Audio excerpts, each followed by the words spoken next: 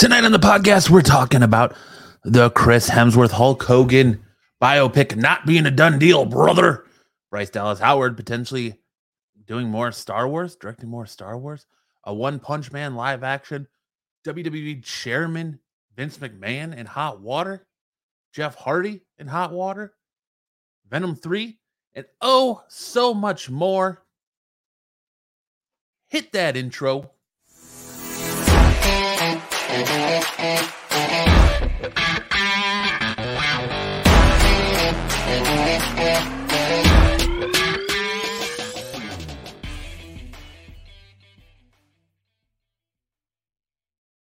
It is Friday night in Phoenix, and you're listening to the Absolute Geek Podcast.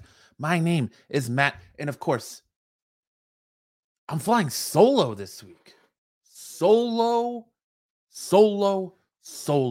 Flying high on my own. The king of Absolute Geek taking on his court by himself. Now, that's giving myself too much credit, I know, but, you know, if you can't feel yourself, who's gonna feel you sometimes? Am I right? I hope you guys had a great week. It's finally Friday. It feels like a long time coming, but you made it. Congratulations. And if you're listening back on this on Monday, I'm sorry that you're looking down the barrel of another Monday, but we're here to help make that day a little bit better if you're listening to the playback. And of course, we're helping to make your Friday night just as great. Thank you for stopping by. Thank you for checking out the channel. This is your first time here. Guys, if you haven't done so yet, I want to start off right off the bat by saying, make sure you check out the first episode of Absolute Geek Quickie. It was good stuff, good video game stuff by Max and Tyler. I want to welcome Tyler to the Absolute Geek family. It's good to have you here. I can't wait for more good stuff to come from YouTube and future Quickie episodes. Also, check out my playthrough of the first 2 episodes. They call them episodes, but they're really levels. First 2 chapters, levels, episodes, whatever you want to call it, of Teenage Mutant Ninja Turtles, Shredder's Revenge. We got on the gaming stuff. We're trying to pump out more content for you guys to watch on the channel. So we're trying to get those subs up. So if you haven't done so yet, make sure to like and subscribe. I'll tell you what, if we hit, back to way here, if we hit 400 subs, we're going to do a giveaway. I know the guys over at the Quickie have a giveaway going. They have an awesome Star Wars Pop giveaway going. But if we hit 400 subs by the end of July, 400 subs by the end of July, we're almost there. I think we're at 360 on the YouTube. We've got so many more listeners, and if you're a listener, you can enter this too. Just make sure you go to the YouTube channel and subscribe. If not, if you're already subscribed, leave a comment. Leave a comment on any of the videos, and we'll put you in a random generator to win this beautiful bunny mask t-shirt brought to you by the great people over at Aftershock Comics. Read dangerously. If you're not reading Bunny Mask, check it out. It's in volume 2. It's a great read. You can pick up the trades or the single issues at your LCS. Do so next time you stop in. Guys, again, I'm flying solo this week because Max and Lance, well, they're taking their bromance to the next level. They have officially, I think they're trying to elope. I think they went to Colorado to elope. Don't tell their wives. It's getting a little dicey, and their bromance is going to the next level. So we want to wish them all the best of luck moving forward, and whatever happens in Colorado stays in Colorado, boys. Hope you have a good time. Take care. Brush your hair. You know, all that good stuff. But that means, again, I'm flying solo this week. I was going to have P and Marco from Runavision on, but I just kind of felt like I kind of had last minute things going on and had to push this episode. And if you're watching it, you probably noticed that this episode is pre-recorded. Well, it's pre-recorded because we've got some family stuff going on that I need to attend to. So I'm not able to be here live to do it for you. And I wanted to make sure that you guys had a show. You deserve a show. You deserve content in your life. So let's get that road to 1,000 subs going. I want to hit 1,000 subs by the time Aaron and I get married. So I'd like to hit 1,000 subs by November. We're at 360. We're killing it. We got some great giveaways. We got some great content coming up. I'm planning on trying to bring back Matt and a Matinee, my movie review podcast. Maybe I'll try and get Aaron to do that with me. We'll see how that goes. But right now, we've got a lot of great content for you. We're trying to get together a playthrough of Teenage Mutant Ninja Turtles Shredder's Revenge with me, Max, and Lance. Great content, great guests, great guest hosts. We got a lot of stuff coming up. So that being said, thank you for being here. Thank you for being in the chat. Thank you for everyone who's always so active. We appreciate it. We love you guys. And we couldn't ask for a better friends, because I don't want to call you listeners. You're friends. If you ever talk to us or you converse with us, we quickly become friends. So yeah, with that being said, we're going to kick off this week's episode by getting into a little bit of geek news. Geek news. Fuck yeah. Excellent.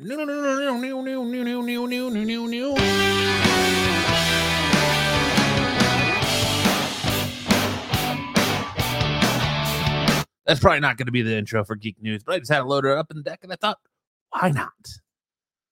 Our first story tonight, kicking off Geek News, we've got the announcement that Lady Gaga is in the early talks, if you will, to join Joaquin Phoenix and Todd Phillips' sequel to The Joker, which is supposed to be a musical, and Lady Gaga is going to play Harley Quinn.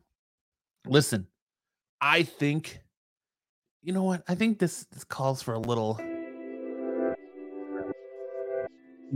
back. What do I want to listen to? What kind of? There we go. Just a little background music tonight. Yeah, Lady Gaga playing Harley Quinn in The Joker 2, and it's a musical. That screams troll to me right off the bat. It screams troll to me that they're trying to keep people off of the trail of what's really going to happen in The Joker 2. They want to keep you guessing. The Joker 1 was such a massive hit as far as DC movies go, really as far as any superhero movies go, as a standalone property. So they want to keep you guessing. They want to keep you coming back. They want you to come back for more.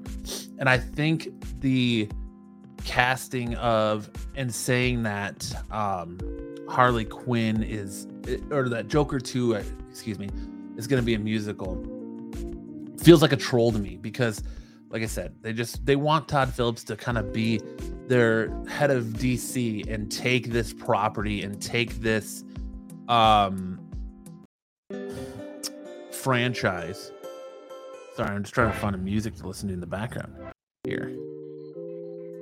Maybe none of this works. I don't know. We'll try this. We'll try this.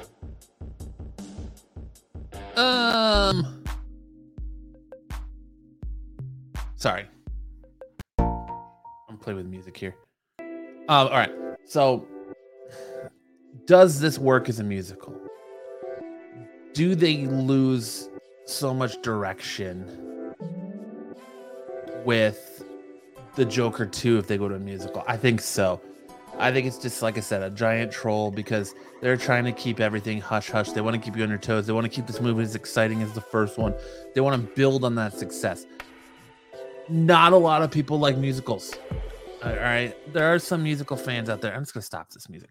There are some musical fans out there, but not a lot of people dig musicals. So they're risking hurting their numbers by making this a musical.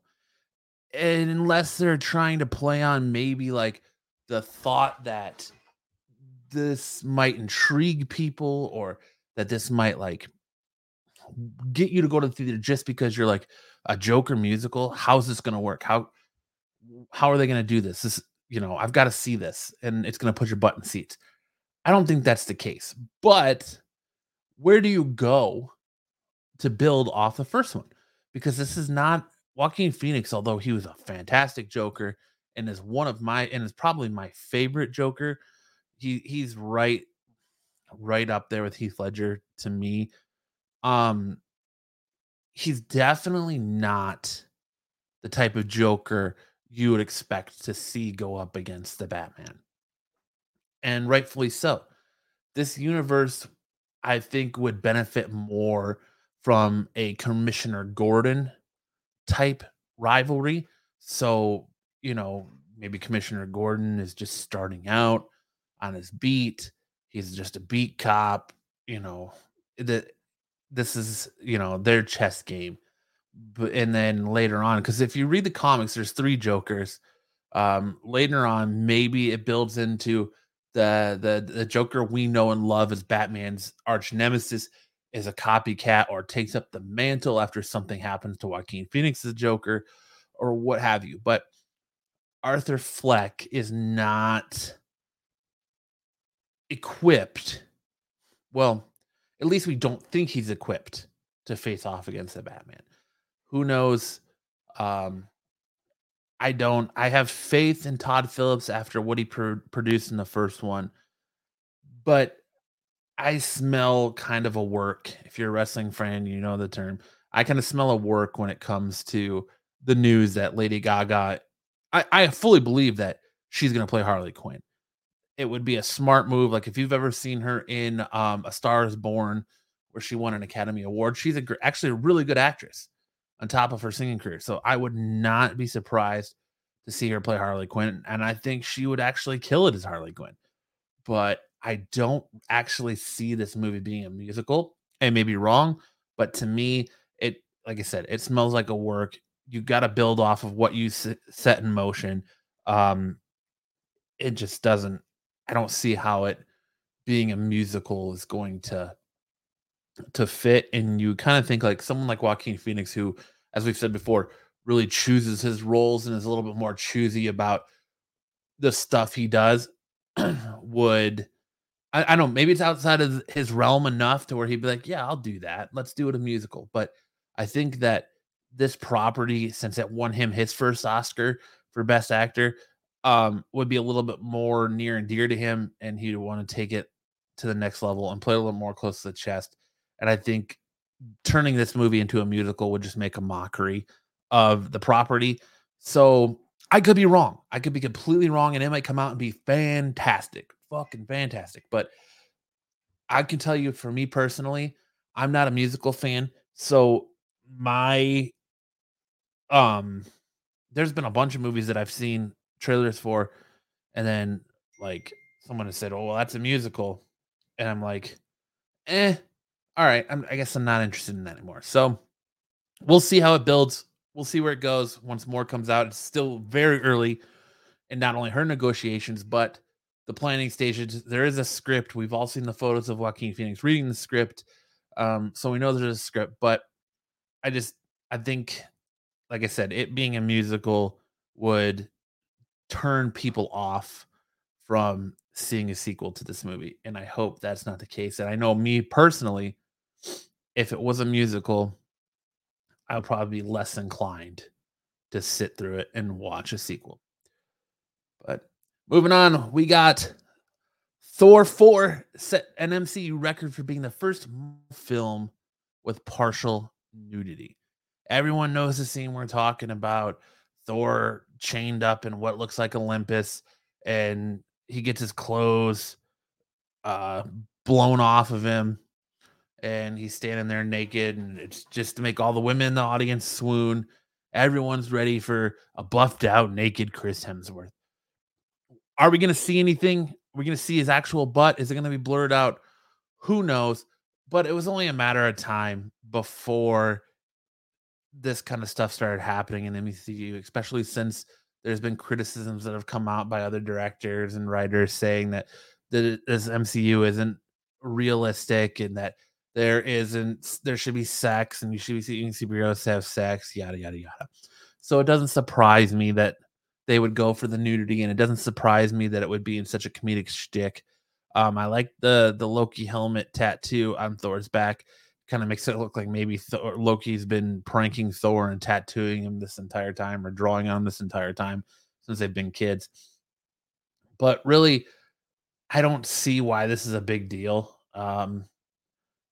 It's just a way to get butts and seats and sell a little more tickets. I think um, it's getting a PG-13 restriction.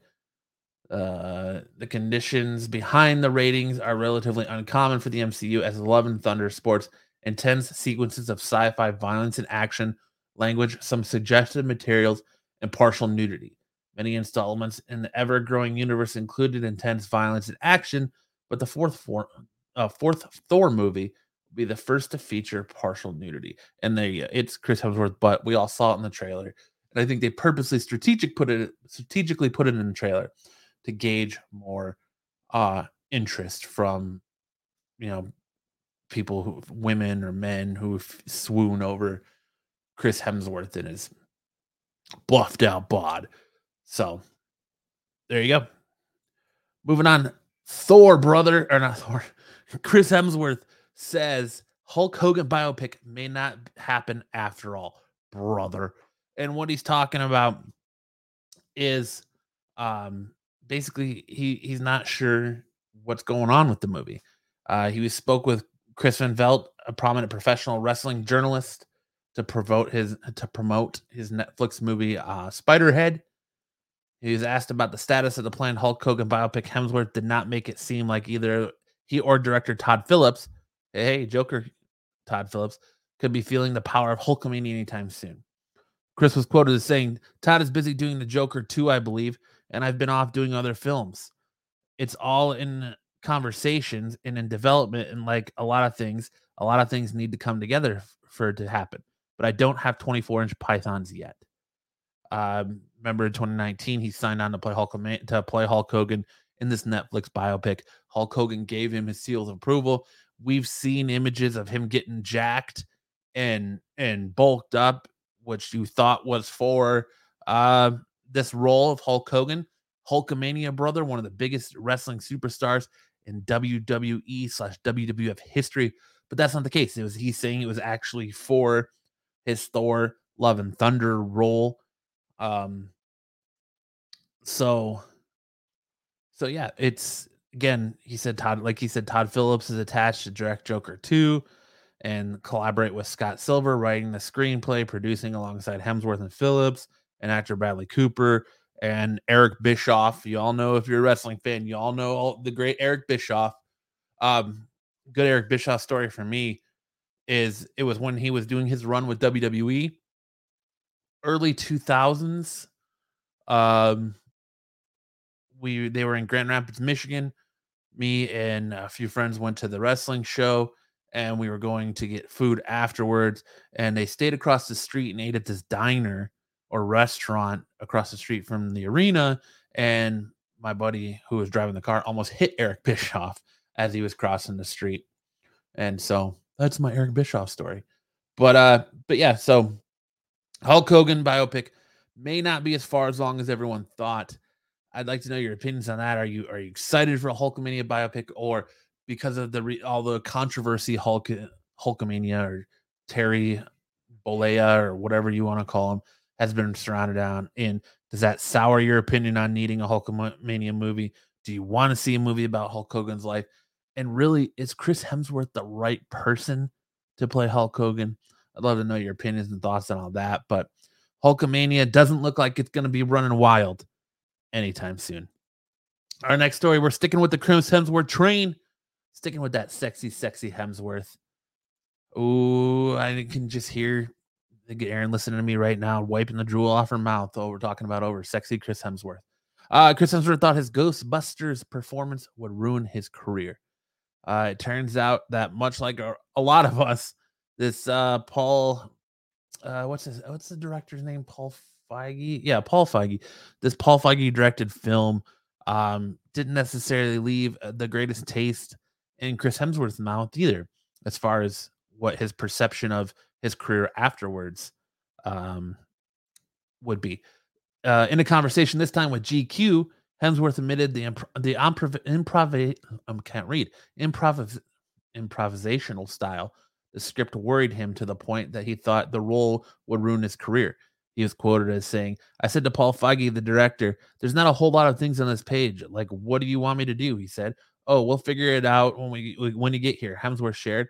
So I said, "Okay, why not? Let's go."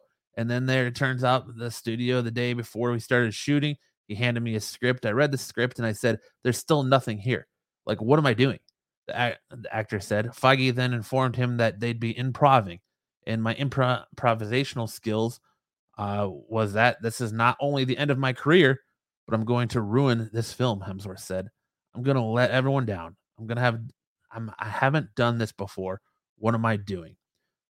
So the man behind Marvel's Thor explained that he overcame his nervousness thanks to the sense of camaraderie and collaboration on the Ghostbusters set, and he was soon focused on the wacky adventures of discovering who his character was. He also revealed that 90% of the movie was improv, and in the moment, Hemsworth then spoke at length about how much he eventually enjoyed and learned from that experience. Look, that's crazy considering like he saves this movie. He is like the bright spot of this movie with his comedy and like I didn't know that Chris Hemsworth really had that kind of comedic timing um before, and then you see him in that Ghostbusters movie, and then you see him in Thor Ragnarok, and then you see him as the hologram in Jay and Silent Bob reboot and Kevin Smith's movie, and you just kind of see this humorous side of Chris Hemsworth come out. And I think in a lot of people's opinion, he is the bright spot of that reboot and a reason to watch that reboot. Look, I know this reboot gets a lot of flack. It gets a lot of hate. I've said it sucks. It's not bad. I'll watch it if it's on TV, if there's nothing else on. It's good for what it is, but it's not a connection. I think the reason it got so much hate is because it's not the connection the fans wanted. They didn't want a reboot. They wanted a continuation. We got that with Ghostbusters Afterlife, and now I kind of feel like maybe, maybe we can soften our stance a little bit on this Ghostbusters reboot, and that and enjoy it for what it is, and that it's not as bad as everyone made it out to be. Yeah, there's some bad parts in it, and the direction they went with some things I didn't like, and they didn't need all the shouting and all the craziness, but Chris Hemsworth as Kevin was one of the best parts of this movie and bright spots, and it's definitely worth checking out just for his uh, improvisation now. So now that we know that he improved everything, I think it makes his character that much better in this movie. So there you go. I jumped too many slides here. One Punch fans rejoice as we got some news on the One Punch Man live action movie. For a long time, this movie was in quiet. I know we got the announcement a few years ago that they were working on a One Punch Man movie, and there was not any movement on it.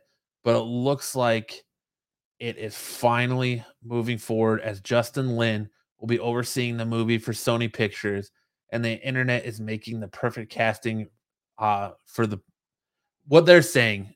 Listen, this is the internet's opinion here. The internet is undefeated. We all know that when it comes to memes, but take its opinion with a grain of salt here. They're saying that Jesse Eisenberg would be the perfect casting for Saitama.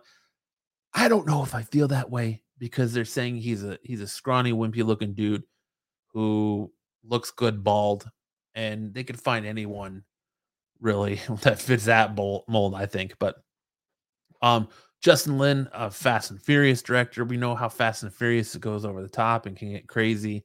So I think Justin Lin is, as far as the action goes, is probably a very good choice by Sony to oversee this film. It doesn't necessarily say he's directing it. It just says that he is overseeing it, which I'm sure is probably going to turn into him directing it, if nothing else.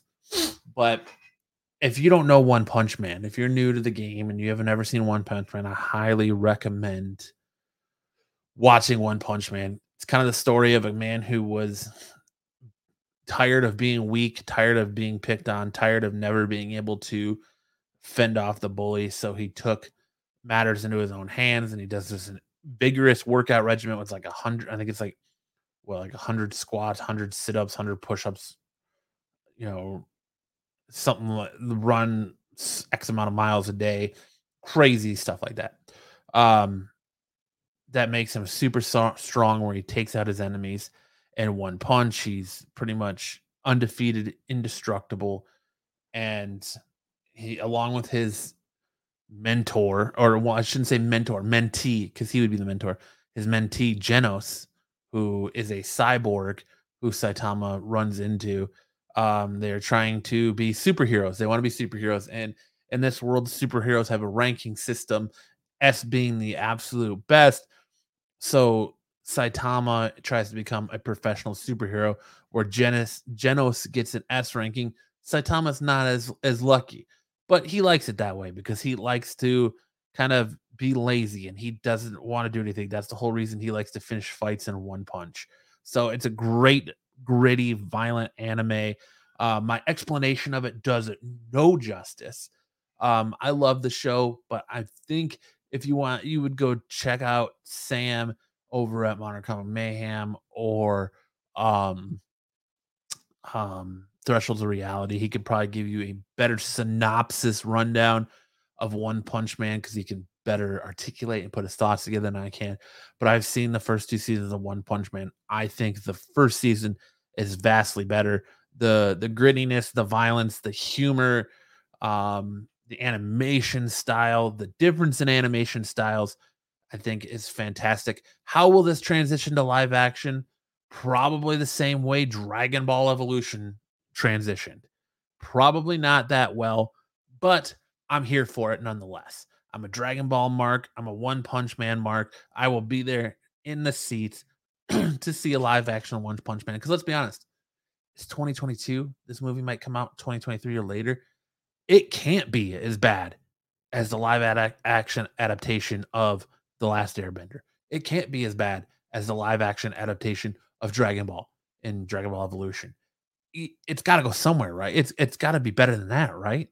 One can only hope. And I hope that Saitama, like his name says, one punches it out of the park and ends the curse of terrible anime adaptations. And because Ghost in the Shell wasn't that great either. I'm here to tell you. So the live action Ghost in the Shell, that is. The animation, the anime is fantastic. The live action, not so much. So here's hoping, fingers crossed, ladies and gentlemen, fingers crossed that Justin Lin can produce a good One Punch Man movie. And yeah, hopefully we'll hear more from what's going on with that soon. Moving on to Kenobi. Let's review Kenobi. All right, this week's episode of Kenobi is brought to you by Admiral Akbar Cheerios. No, it's not. It's this week's episode of Kenobi saw a continuation from last week, as it usually does, as Kyle would say. But Kenobi is with the other refugees, and they're getting ready to try and escape and transport. And he feels that Vader is coming for them when O'Shea Jackson Jr.'s character says everything. They're in this like fortress or base, I should say, and they're getting ready to transport people out. And Obi wants to get Leia home, and O'Shea Jackson Jr.'s character says, well, we have to get all these people out. I'm going to help you. I want to help you. I want to get her home safe, but we got to get these people out first. And then I can help you, as my duty is to them. Kenobi agrees to help in any way he can. And then we see, I can't think of the name of her little robot, goes in and it is being, they put the tracker on the robot, and now the robot is being controlled by the Empire, goes in, cuts the power to the base, the doors close, and now they are trapped. And the Empire is looming on top of them. Vader knows where they're at. Vader is ready to strike. We see a lot of good flashback sequences to Obi-Wan and Vader. And well, I shouldn't say Vader. Obi-Wan and Anakin training. We got the big lightsaber battle that we were promised by Kathleen Kennedy and everyone else, and it wasn't flashback sequence, unfortunately. I like the way this episode handled flashbacks and present time stuff. It didn't linger too long in either. And so Vader is on his way, but the third sister, Reva, shows up, and we find out, like we all thought from her conversation with Obi-Wan, that Reva was the young girl from episode 1 who sat there and watched Anakin slaughter all the younglings. So she has this beef with Anakin, and her whole mission for searching out Obi-Wan is to have Vader get his guard down so that she could finish off Vader and kill him to get revenge for him slaughtering her family, which she considered those younglings to be her family. So in doing so, as they're laying siege to the base, as the Empire's leading siege to the base, Obi-Wan and Reva have a conversation, and Obi-Wan is like, "Look, I can help you." He's like, "You're hunting Vader. He's not hunting me. You're hunting him. You're not, basically you're waiting for the perfect time to strike." So they continually lay siege. I can't talk. They continue to lay siege to the base, and as they're doing so, they pretend to they capture Kenobi. She says, "We have him." Um, Vader, basically says he's already lost, yada yada yada.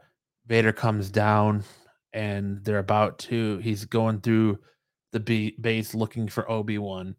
And as he enters the rebel base, the ship tries to take off, and Vader busts out some badass Force Unleashed style Jedi, or I shouldn't say Jedi, but Sith force manipulation, and he grabs the ship out of the sky, forcing it back down to the ground, and then ripping it open. And as he does that, another ship takes off because Leia, I forgot this part. Leia actually is in the vents trying to fix the doors because nobody else is big enough to fit through the vent. So she finds that what her robot cut to close the doors. And so they get them open and they take off in the ship. The highlight of this episode was the Vader. First of all, it was the flashback to the lightsaber duel of Obi-Wan and Anakin, and just kind of there's a lot of things that reminisce that they use to resonate from the past to the future in this. And there's a lot of times there's a couple parts that say, Anakin's wanting to always attack and never think about defend or to underestimate his opponent essentially is what makes him always the Padawan and makes him weak in a sense, I guess. Um Prevents him from, I guess, I don't know, achieving his greatest potential. But the that duel or sparring match was really good to see.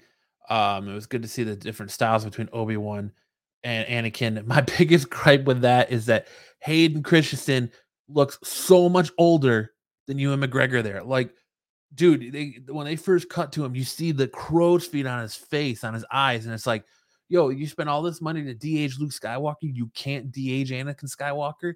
Like, come on. But I guess Hayden Christensen's still young enough where you can kind of get away with it. They didn't really show his face or a close up on his face too much. That's why I think they kept him moving so much. But that was my big gripe. Was like, yo, Anakin looks like he's about 45 and been a heavy drinker, and Obi-Wan looks like he's like 25. So that's an over exaggeration, but you get my point. Overall, I really like this episode. I wish more of Kenobi was like this. I've complained about the continuity areas in the past. I'm not going to do that. Like, you got to see a lot of cool Jedi stuff here. You got to see all the Jedi writing on the wall. You got to see the old Jedi lightsabers, Jedi robes, kind of just items that have been discarded from these Jedis who are on the run since Order 66. And I'm interested in that. I wish I could see a little bit more of that. I wish, there was a little bit more to Kenobi. I'm sorry that we only have one episode left, but this was probably by far my favorite episode. It was the strongest episode for me. I liked the flashback stuff. I liked Vader being Vader. I liked the badass lightsaber fight between Reva. I left that out too. That Reva, as the ship is leaving, Reva is uses that as a distraction to try and attack Vader, and Vader basically force stops her and says he was wise to use you against me. And she's trying to like hack and slash at him, and he's stopping her with all these like force movements and using the force strongly against her. And their lightsaber fight is good, and she even does the double blade and starts spinning, and Vader stops it with a force and breaks it in half and throws it to her before he guts her. Lightsaber through the gut. And then you see that the Grand Inquisitor was never dead.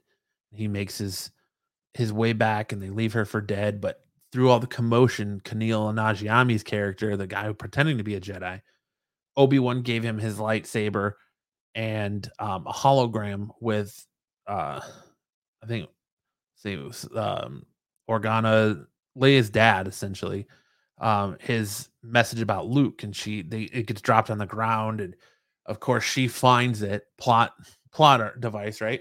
She finds it on the ground, crawls over to it, and it says something about the boy and basically information about Tatooine and Luke Skywalker. And it closes on with Obi-Wan being like, there's a disturbance in the force. He's like, something's not right. And then it cuts to a shot of Luke Skywalker laying in his bed on Tatooine. Now back to, I love the lightsaber fight with Vader and Reva. I like that stuff. I like the lightsaber fight in the duel in the past between Obi-Wan and Anakin. Like I said, I wish more of Kenobi was like this, and I kind of wish it was more like Kenobi's journals versus what we got versus this like Kenobi and Leia's grand adventure type deal. Because it still presents that minor continuity error of does Leia really know? Leia didn't know Obi-Wan. It's implied that heavily that Leia didn't know Obi-Wan. And I know for damn sure back when George Lucas wrote the original Star Wars, he didn't intend for it to sound like Leia knew Obi-Wan. But whatever. I just hope that we don't get an even bigger continuity error. I'm interested to hear what your thoughts on how the final episode of Kenobi goes, how it's going to end. Are they going to make her the new Darth Maul? Are they going to have Vader use that information to get back in the good graces of Vader, to try and double cross the Grand Inquisitor like he did to get one up on him? Are we going to see Vader go to Tatooine? Are we going to get one final lightsaber fight between Vader and Obi-Wan on Tatooine?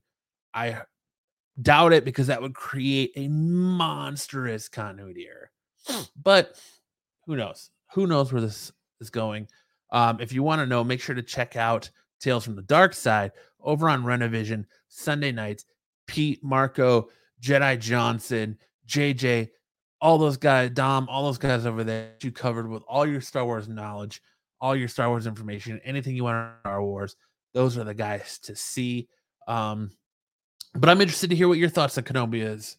Do you like it? Do you not like it? Why? Are you just along for the ride and you don't really care about all the issues? Are you someone who's a big stickler for the issues? Let me know in the comments, or in the comment section of where you listen to this podcast, because I definitely would like to hear your opinion on Kenobi. But again, I really enjoyed this episode. I hope you guys did too. Moving on. Speaking of Star Wars, sticking in that universe, Bryce Dallas Howard. That's right. Bryce Dallas Howard, Ron Howard's daughter, stars of the Jurassic Park sequels. Reacts to fans want to hear direct Star Wars films, and her reaction is pure joy. She said that Favreau came back from Star Wars Celebration and said that there was a lot of chatter and buzz about how people wanted her to direct more Star Wars after her episodes of The Mandalorian. I believe she did some episodes, directed some stuff on Black Mirror too, but her Mandalorian episodes are some of my favorites. I think she's a fantastic director. She is just finding her footing. She has not really directed major motion picture films yet, but I think Star Wars is in good hands with Bryce Dallas Howard. I think she would do it justice. I think she would be really, really great as a director of a Star Wars franchise. Taika Waititi's getting his own. Johnson's getting another go at it. I would like to see them kind of let Bryce Dallas Howard take that next step and take on a major Star Wars film. rather than just a couple episodes of The Mandalorian, um, and whatnot. But again, from what she's directed from Star Wars is fantastic. I can't wait for more. I say give it a go.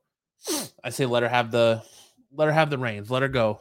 Let's see what happens because it can't get much worse than, in my opinion, it can't get much worse than The Last Jedi.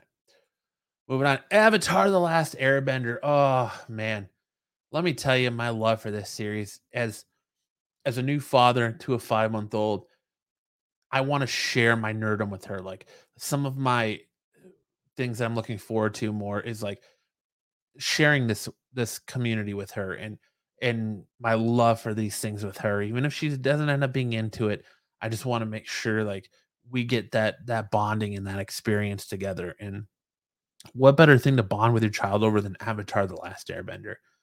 I am such a huge fan of this series.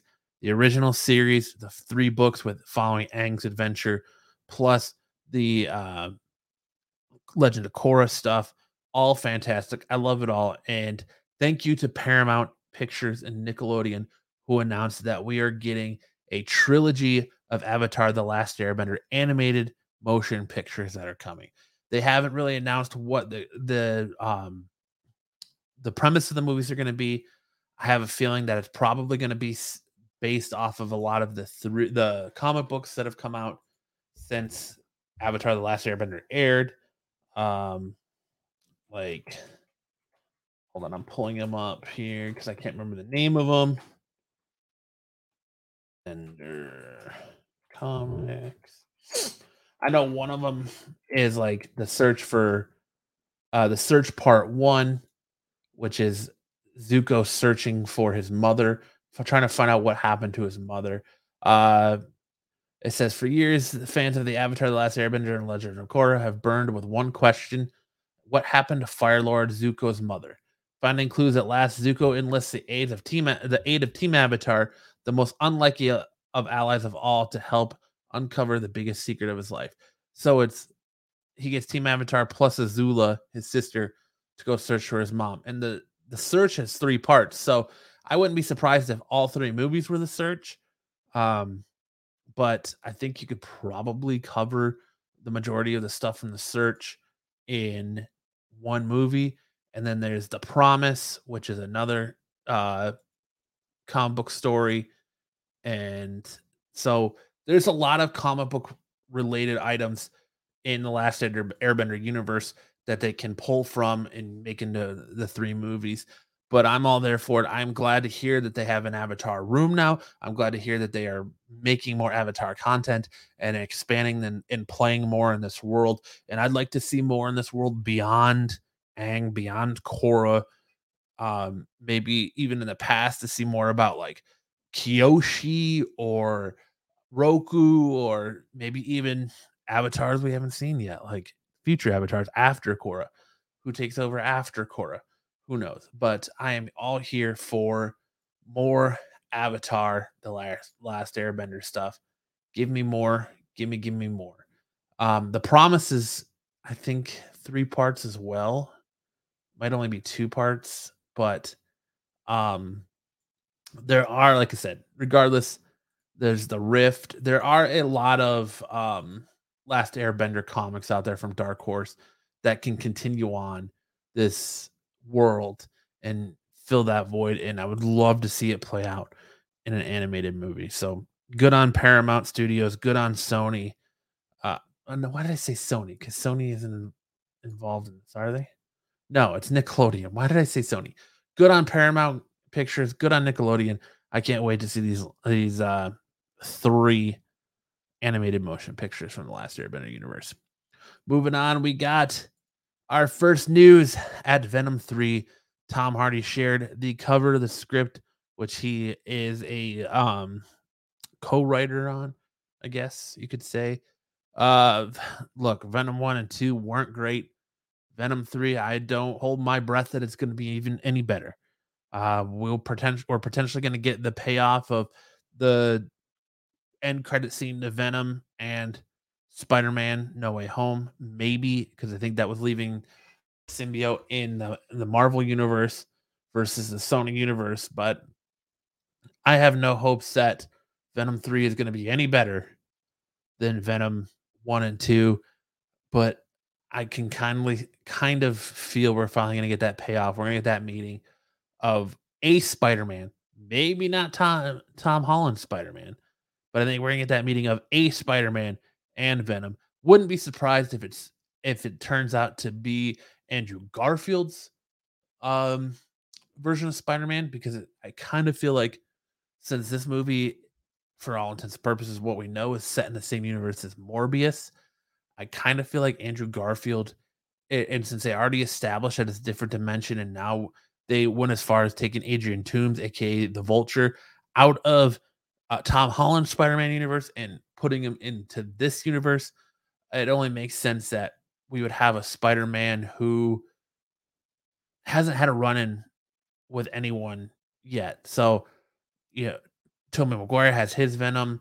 We have this different version of Venom. It would make sense for Adrian Toomes is from Tom Holland's universe. So it makes sense that this Andrew Garfield will be the Spider-Man of this universe. Supposedly we're supposed to find out who the Spider-Man of this universe is sooner rather than later, but who knows? But I just think that that's what the focus on Venom 3 is going to be is the finally the introduction to Spider-Man in that universe. Um, will that change the game? Who knows? There seems to be a rejuvenation of Garfield fans and call for Garfield to get another crack at a Spider-Man movie. Um, I if he's in it, let's be honest, if he's in it, I'm going to see it. But I'm not sold on Venom 3. I guess I'll have to hear what the plot is first and hear what their ideas are. But so far, they've kind of went very left field with his character. Um, as far as his roots that are rooted hard in the Marvel universe and Marvel comics, but who knows? Maybe the third time's the charm for this franchise, but I don't know. Moving on to our next topic tonight. Vince McMahon, the old chairman of WWE, is being investigated by his board for a secret $3 million hush pact that he entered into with a former female employee that he was rumored to be having sex with, and it was going to come out. She was an employee of WWE. Nobody knows who it is yet, but they got wind of this secret affair, and that Vince McMahon paid her $3 million, kind of like a NDA hush hush.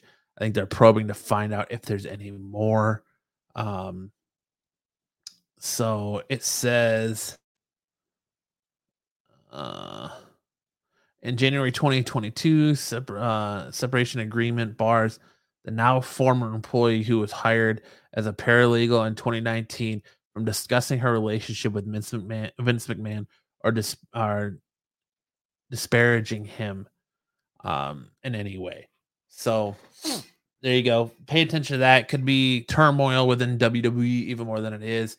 WWE is still profitable despite laying off a bunch of their employees and wrestlers over the last couple of months and years.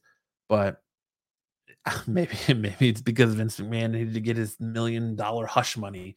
Who knows? But in a world where you see the NFL wrapped in turmoil with Deshaun Watson and all those allegations against him. I think it's up to like 26 now allegations against him. And now you're getting allegations against Vince McMahon outside of the Me Too movement. Um, who knows where this goes from here, but it's just, I figured I'd throw some wrestling news in there because it's shaking the foundation of the biggest wrestling company in the world. Like WWE is where most professional wrestlers end goal is they strive to get to, and who knows what the landscape of that's going to look like. And it would make a lot of sense as to why they've been trying to sell or rumored to be trying to sell that company, because Vince was just waiting for this news to come out. But who knows? I'm not up to date on the latest greatest on the situation. I just know that as a professional wrestling fan, it's very intriguing that the WWE board is looking into the what I don't even know, chief executive officer or chief executive of the company. I think that's his official title. Um, Paying hush money to a departed employee who had an alleged affair with. So who knows? And apparently it was leaked by people who are close to this person. So who knows what the real story is? I'm not gonna throw blame or anything like that. But you know, if he was unfaithful to his wife, that's of course discouraging. But who knows, man? We live in a crazy time. But moving on to another WWE ex WWE employee, current AEW star Jeff Hardy, who was recently arrested for another DUI, and he was seen apparently the night before throwing back. He's a musician, also. He was throwing back whiskey shots that night, and then he got in his car and started driving. And apparently, I mean, you can see it everywhere. There's dash cam footage from the cops pull him over, and they've got him at gunpoint at certain points, and they're pulling their guns on him. People they say in the video that people were calling 911 because he was erratically driving on the road. This isn't his first offense. He's one of my favorite WWE superstars of all time. I love me some good old school Hardy Boys matches. Jeff, in particular, has always been one of my favorites, but he's got a real substance abuse problem. He's been in and out of rehabs, and WWE was focusing on helping him, and now AEW has since suspended him without pay, and are focusing on helping him and wanting him to get into treatment programs, which apparently he's open to, but it's just another relapse, long line of relapses that Jeff Hardy has had. I hope Jeff Hardy gets help this time. I hope he can stay clean. But unfortunately, in my opinion, this is just my opinion, podcaster online, that Jeff Hardy's issues won't be successful in getting help until he gets out of the wrestling industry and retires. Gets he gets sober, and then he goes right back to throwing himself off top of ladders, off cages, crashing down through chairs, doing all this crazy high flying stuff that he used to be able to do when he's younger. His body has since paid for it, and now he's beat up, and he's probably in a lot of pain. He's probably using this, as a lot of wrestlers do, to numb the pain and to numb the pain of everyday life from taking all these bumps and bruises. They'll turn to prescription drugs or alcohol or what have you to help get from day to day and territory to territory, stop to stop, show to show, whatever it is. But I think that Jeff Hardy's real change clean only comes once he has retired from professional wrestling and is no longer seeking glory in professional wrestling, which he doesn't need to, honestly, because he's done it all. He's been champion everywhere he's gone. He's a multi-time tag team champion in every promotion he's been with his brother Matt.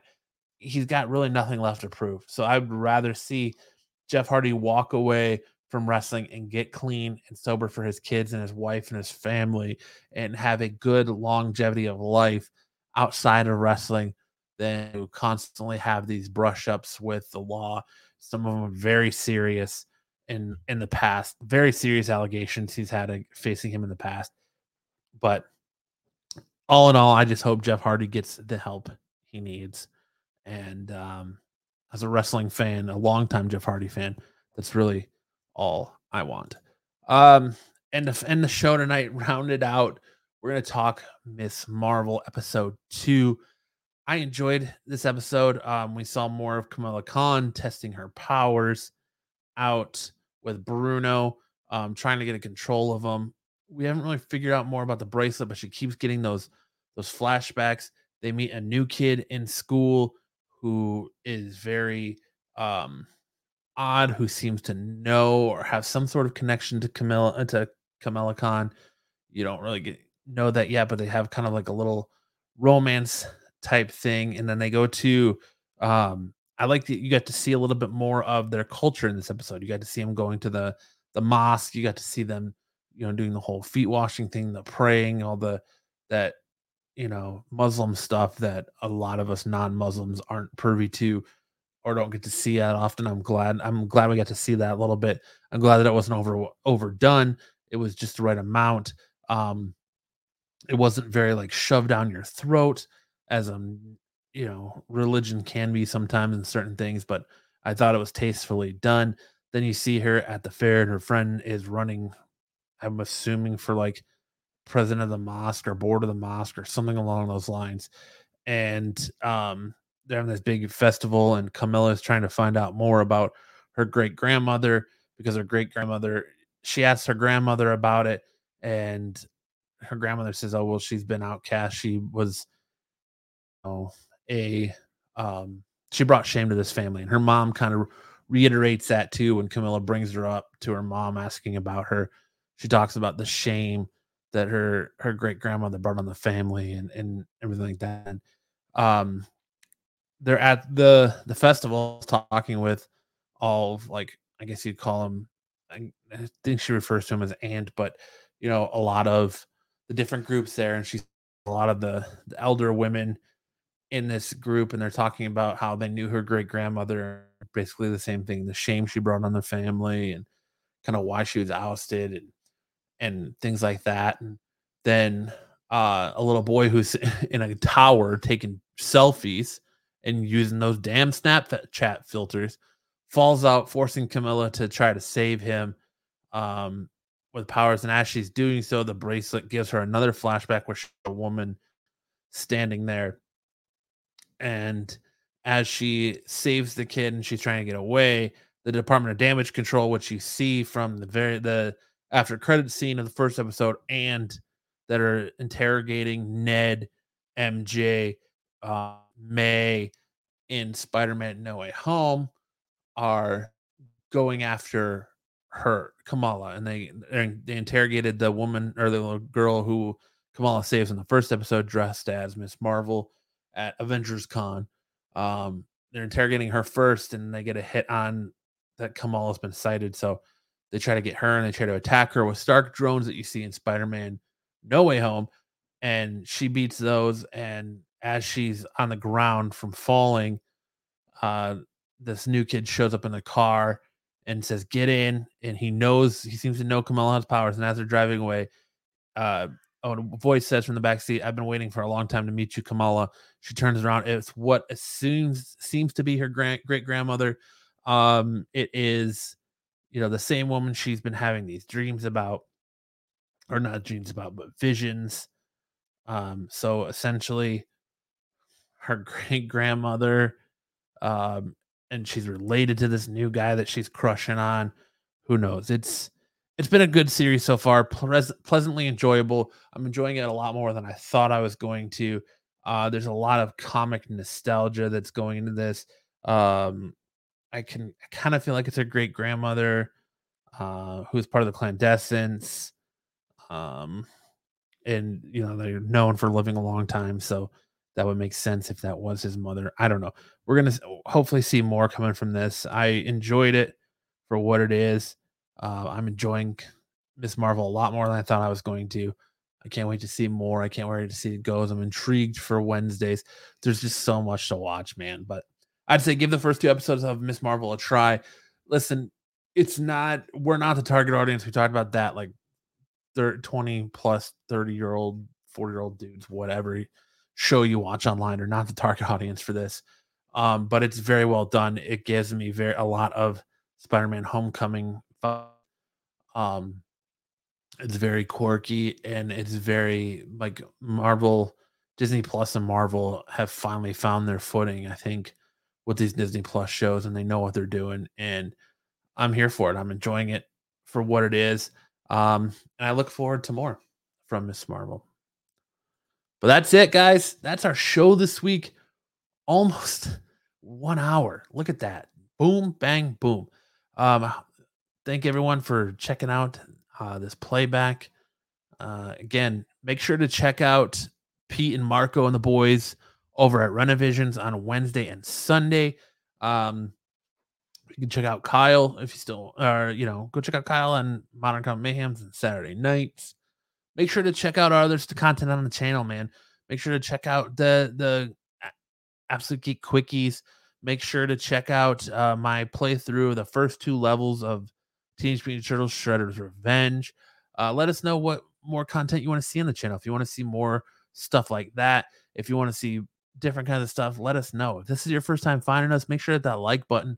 Make sure to subscribe. Join the Absolute Geek Army. Have a great time. Be active in our live chat. Be part of the family, because that's and honestly what we are here at the end of the day. It's one giant community, one giant family. So yeah, make sure to go like the quickie, get entered, leave a comment, get entered in that Pops giveaway. Leave a comment down below, subscribe to the channel so we can get you in the drawing for that t-shirt. And yeah, so for this episode of the Absolute Geek Podcast, I'm Matt, and we will definitely see you next time.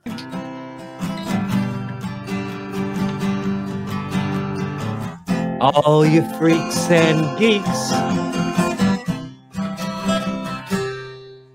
come all you freaks and geeks, let's listen to Absolute Geek. Absolute Geek. We'll go ahead and spread our cheeks, Spread the cheese. and drink And some we're for Cosby wine. we'll Come drink on, some you Cosby wine. It makes me feel real fine.